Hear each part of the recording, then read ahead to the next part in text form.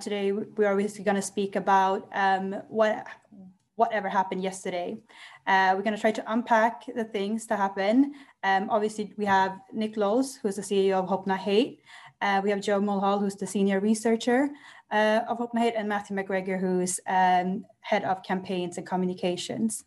So before we get started, if people are popping in, as I said, we will keep this approximately 45 minutes. There'll be a few minutes at the end for questions. Please put them in the Q&A button below, and we will try to get started as soon as possible. I want to start, Joe, to ask you first, what actually happened yesterday? Who did it? Who is involved? Why did it happen? And what's the context behind this? If you can talk about it for like 5 minutes, that would be great. That's a lot to cover, but yeah, I'm happy to try and do it in 5 minutes. I mean, broadly speaking, I think actually, if we're going to try and understand yesterday, the remarkable events, I'm sure people have seen the footage of the storming of the Capitol building. I think we should actually put them in historical context, actually. How is it we got here? How is it we ended up in a situation where we're sitting at home watching the news and there's people dressed in strange outfits and mad tattoos sat inside the building that they've just scaled? How do we get here? And I think it's really important actually to understand that this has not happened overnight. Understanding what's happened in terms of yesterday, but also just the last 4 years, is not something that has emerged overnight. It's not kind of an aberration. This is the thing that's been building, and those of us at places like Hope Not Hate and our colleagues in America have been monitoring this for years and years and watching this slow creep and this slow build. And this is not just in America, we've been monitoring it across Europe. We've seen it in India, we've seen it in Brazil. This is a global phenomenon we're watching, and I think it's worth putting it in that context. In terms of understanding yesterday and America, I guess it's worth understanding a little bit about the American far right to start with in some ways.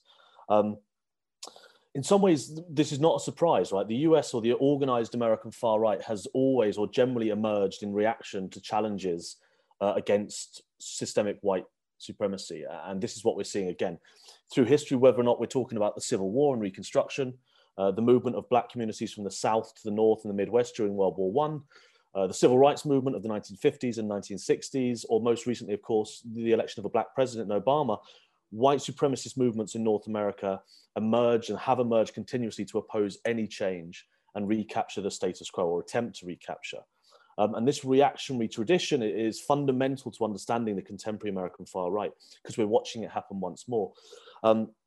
While these historical legacies of racism and these long-standing, long-view factors remain really important for understanding this, if we really want to understand where we've come to today, it's worth looking at the movements that emerged in the 1970s onwards.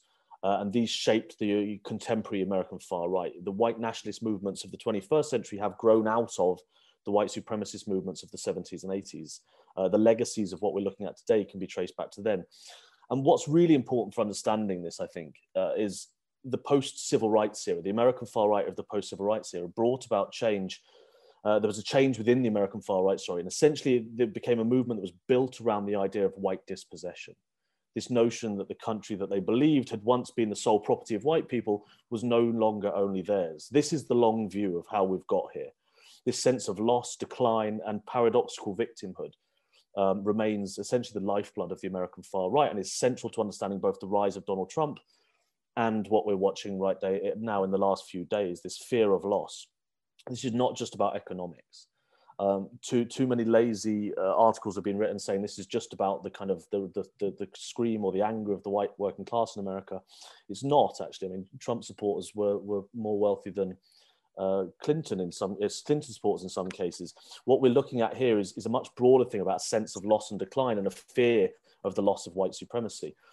Now, in terms of more short-term history, how we got here, we have to look at the transformation of the GOP into the party that would nominate Donald Trump. How does this happen? Anyone who's looked at American politics in the long run, in the long term, will remember when it was a much more sensible party in some ways. Not always a nicer party, but certainly sometimes more sensible. Now, in 2009, I think we have to go back and we have to look at the emergence of the Tea Party. Really, again, fundamental to understanding how it is we've ended up in this situation. Under Barack Obama, the president, we see this emergence of this new radical right populist movement emerges. named after the 1773 Boston Tea Party. And this Tea Party is not necessarily a political party, it's a pressure group in some ways. It's a broad movement, it engages in protests, it nominates candidates in elections. But about 8 out of 10 people, according to polling, were Republicans involved in this. Now, essentially, they always said they had 3 central elements. They have fiscal responsibility, limited government, and free markets. But anyone who's looked at this movement closely over the years will know there was a deep strain of really ugly xenophobia right at the center of the movement, especially, of course, anti-Obama and kind of anti-Black racism directed towards Obama. And essentially what actually happens through that Tea Party period over that kind of last 10 years is we see the Tea Party becomes a wholesale conduit for the revival of the American Patriot movement and its militia movements, which go back many decades as well. And so while they've essentially failed in their core element or their core aim, which was the desire to end big government and big spending, the Tea Party does in some ways contribute to the transformation of the Republican Party into the sort of party where Trump could become nominated. They unleashed this politics of anger on the American right. And so when Trump actually won the nomination, I think there was again, you will have seen all these articles essentially arguing that Trump hijacked the Republican Party. And I don't think that's necessarily true. I think the research is increasingly showing that while he wasn't perhaps representative, by the point he was elected, he wasn't representative of the GOP at a federal level. This was not necessarily true at a state or local level anymore, particularly in the American heartlands between the two coasts. In fact, Trump in many ways was much more accurate representation of the GOP electorate than the party establishment politicians by the time he gets elected. So this is the kind of long thing. This is this long sense of white backlash, this anger, this transformation of the Republican Party into the sort of party that elects Trump, and then the normalization of his politics in power. And I think that there's no better understanding of that normalization than just a month ago, 74 million Americans vote for Donald Trump. Right? This is after the Muslim ban. This is after Charlottesville, when he's talked about, fine people on both sides, and he's defended neo-Nazis and fascists at Charlottesville, after we've seen children in cages, after the Muslim ban. You just name it. The normalization of this sort of politics that happened over the last 4 years has been really terrifying. You throw in a big dollop of conspiracy theories and the spread of fake misinformation and Trump himself and the actions of this, and we have this really potent cocktail. So obviously analysis in terms of yesterday specifically, who was it, who was involved? It's early days, everyone's still going through the footage, we're still doing it ourselves, we're still hoovering it in. But the obvious answer is they were Trump supporters, right? I know that sounds really quite trite, right? But one of the things I just want to hammer home is there is going to be, and we're already seeing an attempt to paint the actions of yesterday of this kind of small extremist, non-representative fringe. That is not the case. In many ways, that large chunks of the Republican base now and the supporters of Trump and the Republican Party were okay with this. 45% of Republican voters approved the storming of the Capitol yesterday. 30% think the individuals involved were patriots. This is not just an extreme far-right fringe that's got involved in this. So I want to kind of put that out there. And this is also shouldn't have come as a surprise. Right? Any of us that were looking at this were not, we were perhaps shocked by the footage, but not surprised that it had happened. And I don't think anyone should have been. Anyone looking that was there. Trump supporters who rioted yesterday in the Capitol building have been talking about this openly on far-right platforms and center-right and Republican platforms for weeks now, social media and pro-Trump forums like the Donald, that many of you might have come across. It was formerly a Reddit channel, and now it's a website called the Donald. I mean, more than 50% of the top posts on January 4th about this event on the 6th certification featured unmoderated calls for violence in the top 5 responses. This was so easy to find. Social media platforms like Parler, Telegram, other corners of the far-right internet, people discussing this rally were being open in terms of using these forums in plain sight, talking about uprisings, talking about coups, talking about violence. The Republican base in some ways has become increasingly far-right. This is not a fringe phenomenon. It has been mainstreamed. And we also, just as a side point, we cannot let the individuals who allow this to happen get off free. In terms of Britain, we're talking Nigel Farage, Douglas Murray, Maajid Nawaz, The Spectator. The individuals that have contributed to this normalization and mainstreaming, we should not let them forget it. However, I will just briefly touch upon a few of the individuals and groups we have picked up that were from the more organized elements of the far right. Perhaps the most striking images of yesterday that many of you will have seen is this slightly peculiar character with the big hat and the feathers and the kind of storming the thing. He had tattoos on him, and he was being called, or is known as, the Q shaman. This is a guy called Jake Angeli. He's 32. He was pictured wearing this kind of horned fur hat as he stormed the building yesterday. Some of the tattoos we picked up instantly with the Volknot and the Mjolnir tattoos. These are kind of Nordic pagan symbols that anyone who monitors the far right will be familiar with.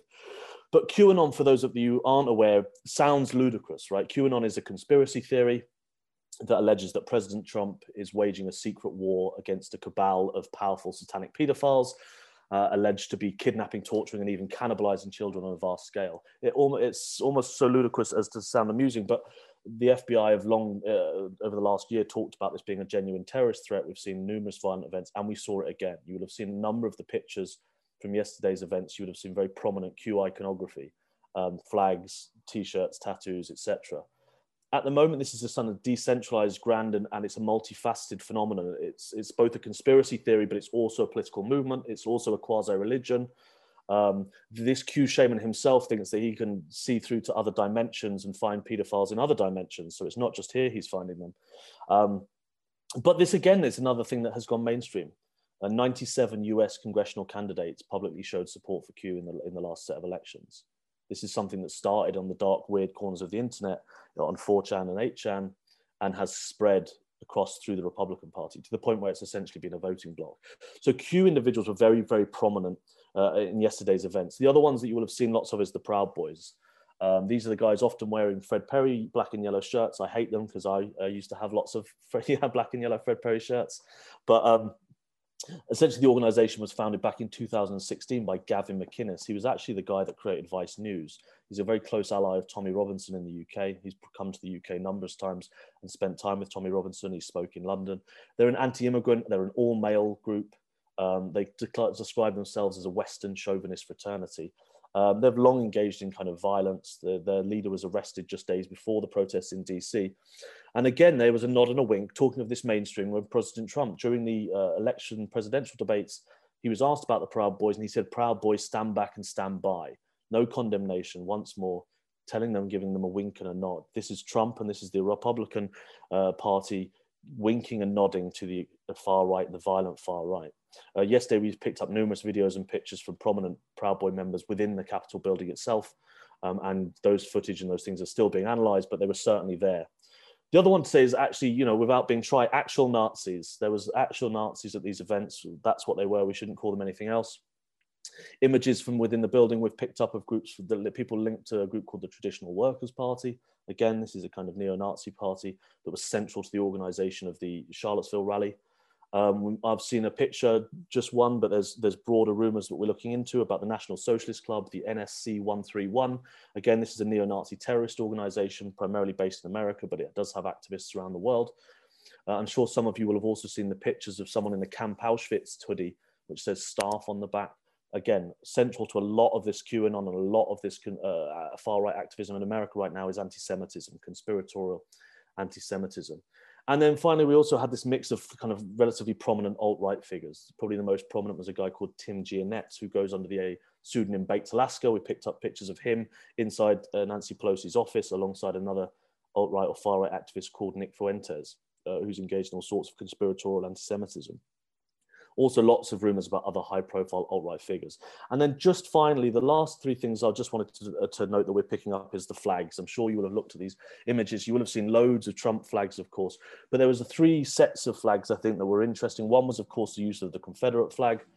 This is the flag of the Confederate States of America, which were the 11 southern states that seceded from the US to continue slavery. This is a complex piece of iconography in North America.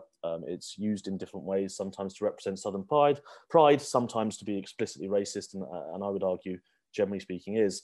We saw large numbers of these flags. We saw them inside the Capitol building, which is something that I think shocked a large number of Americans, especially African Americans. Seeing that within their Capitol building was a pretty shocking sight.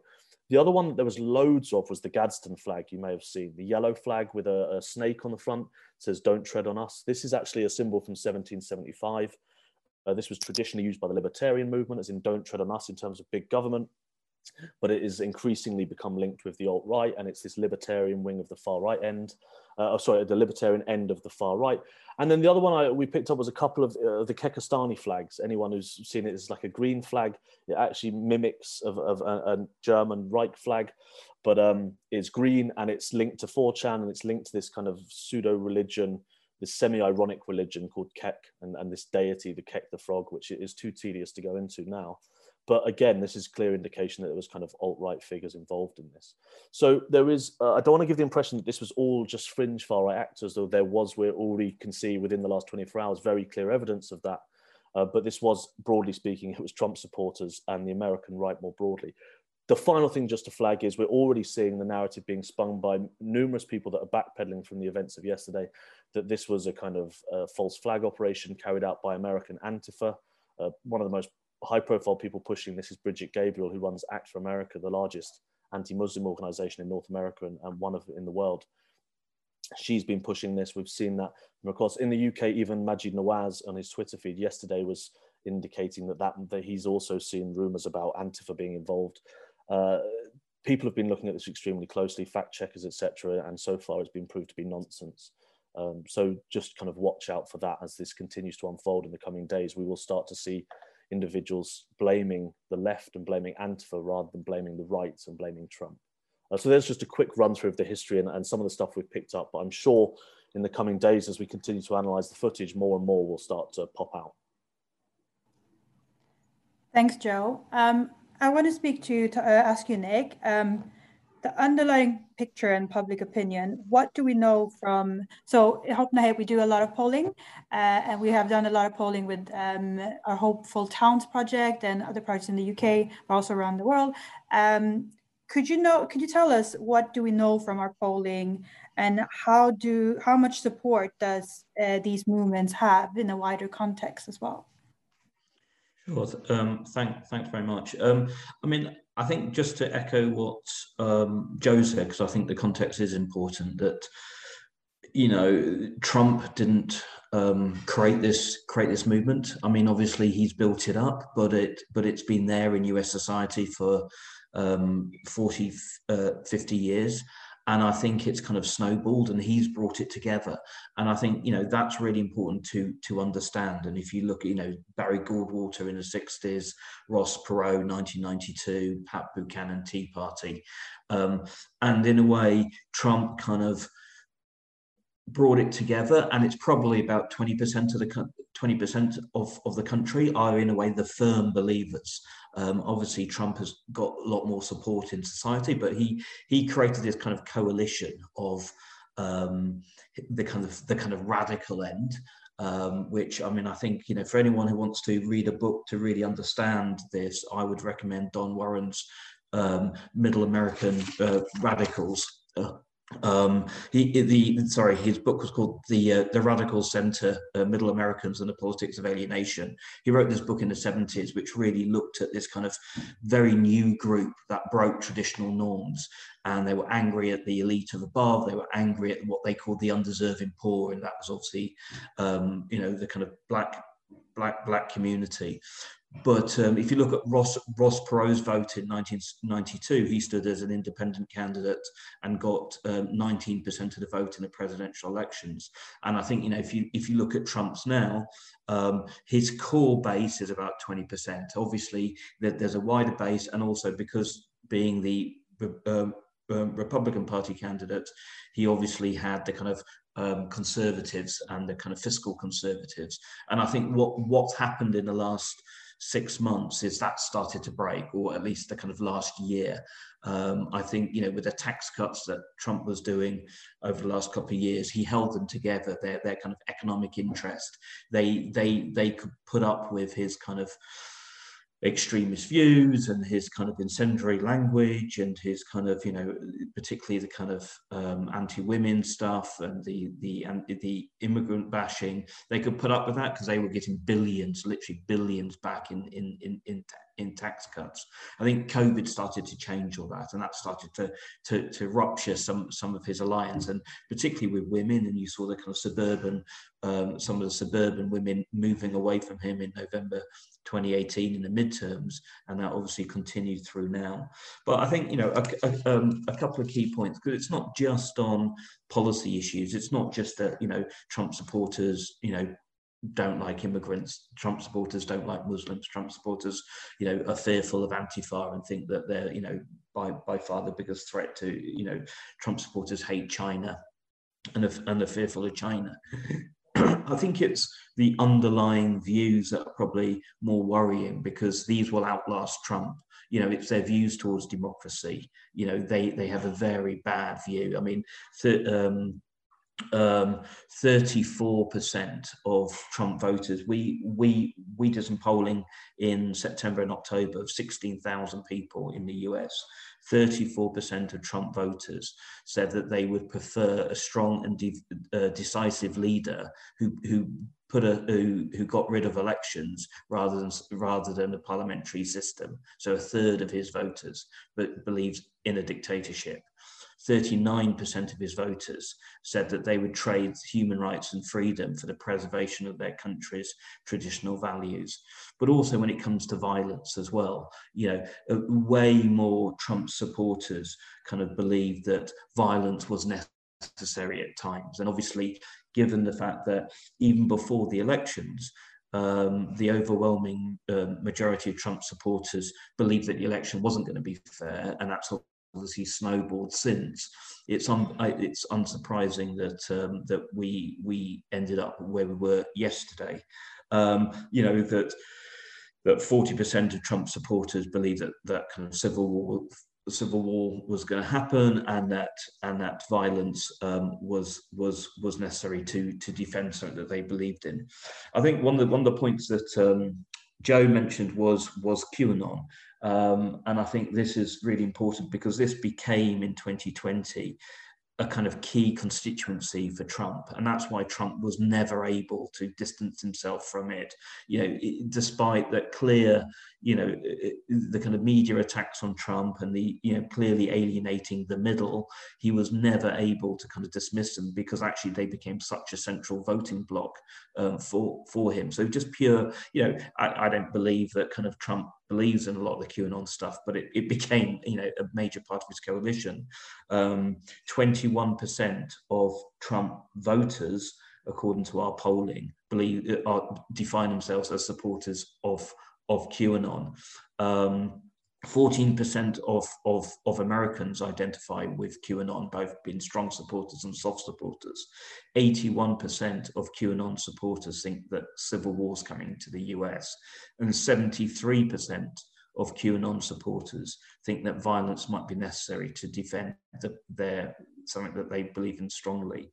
So I think when you've got this kind of both this long-standing rebellioususness and this kind of extremist group in America, 20% of society, coupled with, and I think, you know, the other thing is that the kind of right-wing media, by right-wing isn't Fox News. Actually, you know, Trump and his allies are dismissing Fox News for going soft. You know, you're talking about War on Pandemic, you're talking about One American News, Newsmax, Gateway Pundit. These, I mean, Steve Bannon, War on Pandemic is now the biggest podcast in the US. These have been winding it up for weeks. They've been winding it up, and in a way, yesterday was as much a reaction and the fault of these outlets as it was Trump. I just want to finish on the final point, because I think that, you know, obviously yesterday, I think, you know, has badly damaged Trump. You know, perhaps, you know, terminally. His own supporters many of his own people are starting to leave him, or at least using it as the excuse. But what caused Trumpism and what he tapped into is going to continue. And what was really interesting, if you listen to some of the kind of podcasts overnight, many of his own supporters were getting disillusioned towards him at the speech yesterday. They found his speech defeatist. He was using past tense for the presidency. They didn't say it fired up. And many of them were actually going on air before the trouble saying, you know, Trump's finished. We don't need Trump. This is far bigger than Trump. So, you know, the idea that this is ends last night is an absolute mistake. Thanks, Nick. Before we move on to Matthew, I actually have a question to you, Nick, just relating to your last point. I mean, you were saying that they don't need Trump, but can you see that any, like, these QAnon supporters or Trump supporters are finding other alliances or other leaders? Is that something? I mean, maybe Joe and Matthew can answer this as well. Is there any kind of other leader that we're seeing that's emerging? I think this question came in the inbox today as well. Yeah, I mean, I think that, clearly no one has got either the platform or even the persona of Trump, you know, and so I think what might happen is a fragmentation, and it will splinter into either different ideological or cultural groups. But I mean, obviously, Trump's sons clearly want to take on his kind of mantle. There are a number of very kind of hardline, particularly people in Congress, who I think will become even more important. But I also think that, you know, if Trump really, I mean, because obviously Trump was hoping to build a movement to go to 2024. If that can't happen because of this, I think you'll get sections, particularly the QAnon lot, moving away from the Republican Party, and that could, of course, lead towards more violence as they look for more alternative routes. So I think we'll see a splintering, and I think we'll see lots of new leaders emerging, but certainly not on the scale of Trump. Thanks, Nick. Okay, over to Matthew. How can we draw any parallels to the UK or to the wider Europe? What lessons do we have, can we take from this event yesterday or from the wider movement? What is it that we should be worried about? And yeah, what is it that we actually can learn moving on to 2021? Yeah, absolutely. Thanks. Thanks for organising this, Frida. I think that the scenes we saw in the US were quite shocking for those of us that have worked there, got friends there, but also were shocking because of the central role that American culture has in our country and countries across Europe. And I think there's a lot we need to try and analyse, not just in terms of what happens in the US, because the US is a really important, you know, and powerful country, but also its knock-on impact here, and some of the things that we should kind of look out for. And, you know, in that sort of classic phrase, it sort of is too early to tell. But I think based on what we've seen from Trump and the impact that the MAGA movement and the alt-right has had over the last 4 years, there are some things that we know we need to look out for. The first thing is that events like last night are in themselves radicalizing moments, even when it looks like a defeat, when it looks like something that will go down badly in the suburbs or play badly in the polls. Those kinds of events are radicalizing for a large number of followers, people who are watching, and even if it's only a very small number of people who are radicalized, they can be a real threat in themselves. And you see Trump's relationship with the far right in the US was described in an article for our election special magazine last year, which is really worth rereading, from the Political Research Associates based in Massachusetts. They said that Trump's relationship with the far right is one of call and response. It's not an organic, it's not a kind of a formal relationship, but Trump knows how to send signals and they know how to respond. And that's what we saw during his speech and in his statements in the run-up to yesterday. But it's also what we'll see over the coming days.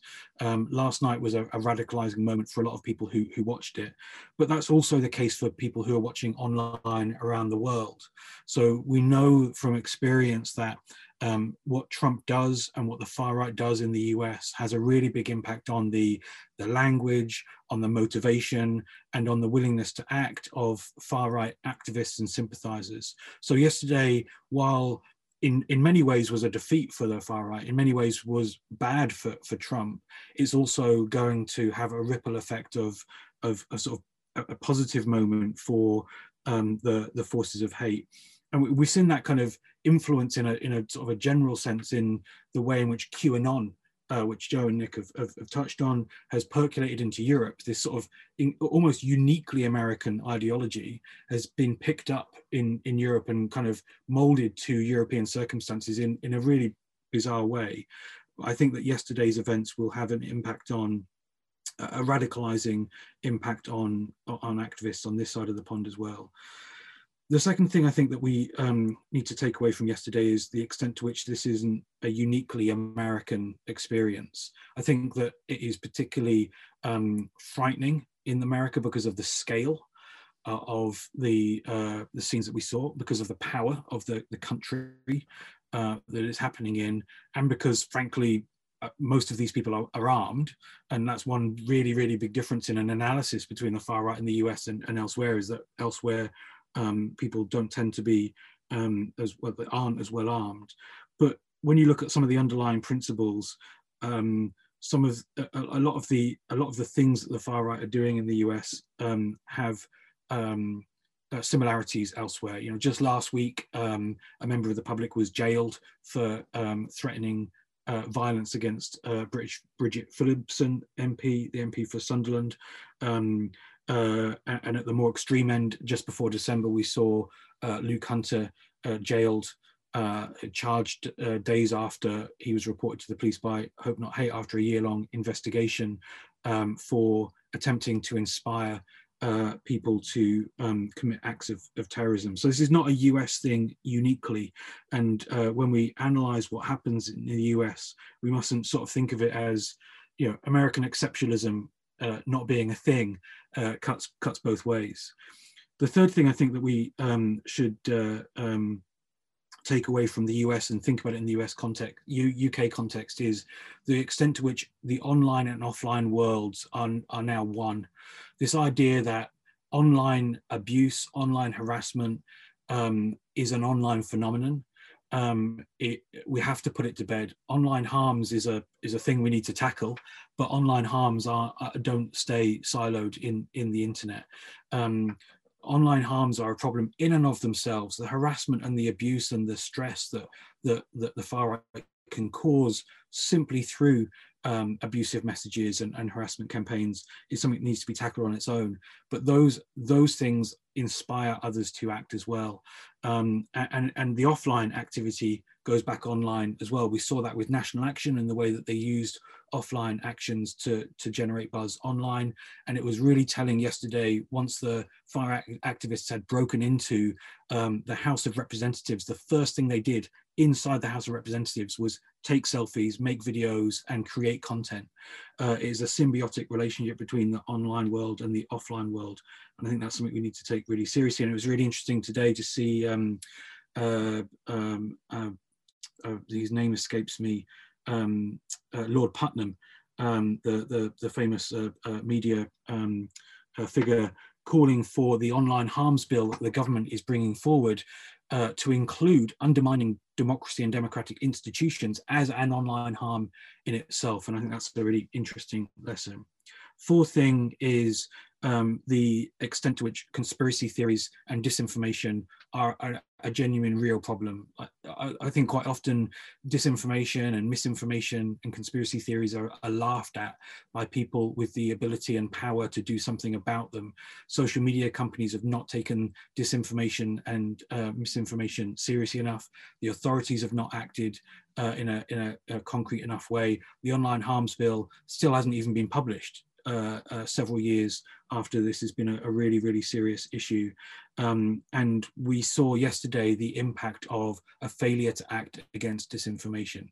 That is why disinformation is so dangerous. That is why conspiracy theories are so dangerous. It ends not with idiots on the internet being tricked into believing stupid things. It ends with the cathedral of democracy, as they call it in the United States, being assaulted by people who have been tricked into believing those things. And I think we would be fooling ourselves if we thought that disinformation wasn't as dangerous in this country. And I want to end lastly on one thing, which is the hope that yesterday gave me. Not yesterday evening in what happened in Congress, but yesterday morning with the results coming out of Georgia. The state of Georgia elected its first ever black man to be a senator from its state, and undernoted, I think, it also elected its first Jewish senator. And that happened not by accident. It didn't happen because there's just this sort of sweep of a democratic wave. It happened because of the hard graft that organizers did in that state, most notably Stacey Abrams, but she was the leader of a movement that organized on the ground for months and years against a state Republican infrastructure that sought to suppress the vote, to take away the vote from Black Americans and from young Americans and from Latino Americans. and they beat that machine. And that in itself is not, doesn't take away the pain of the fact that 74 million Americans voted for Donald Trump. It doesn't mean that everything's going to be okay. What it does mean is that there is hope in a movement that can win. And despite the terrifying scenes we saw yesterday, and despite the how distressing it was that Trump got as many votes as he did, the Democrats won the White House, the Democrats won the House, and now because of the work of organizers in Georgia, Democrats have won the Senate. And I think that should give us some hope that there is the ability to fight back against the hate that we saw in the corridors of Congress last night.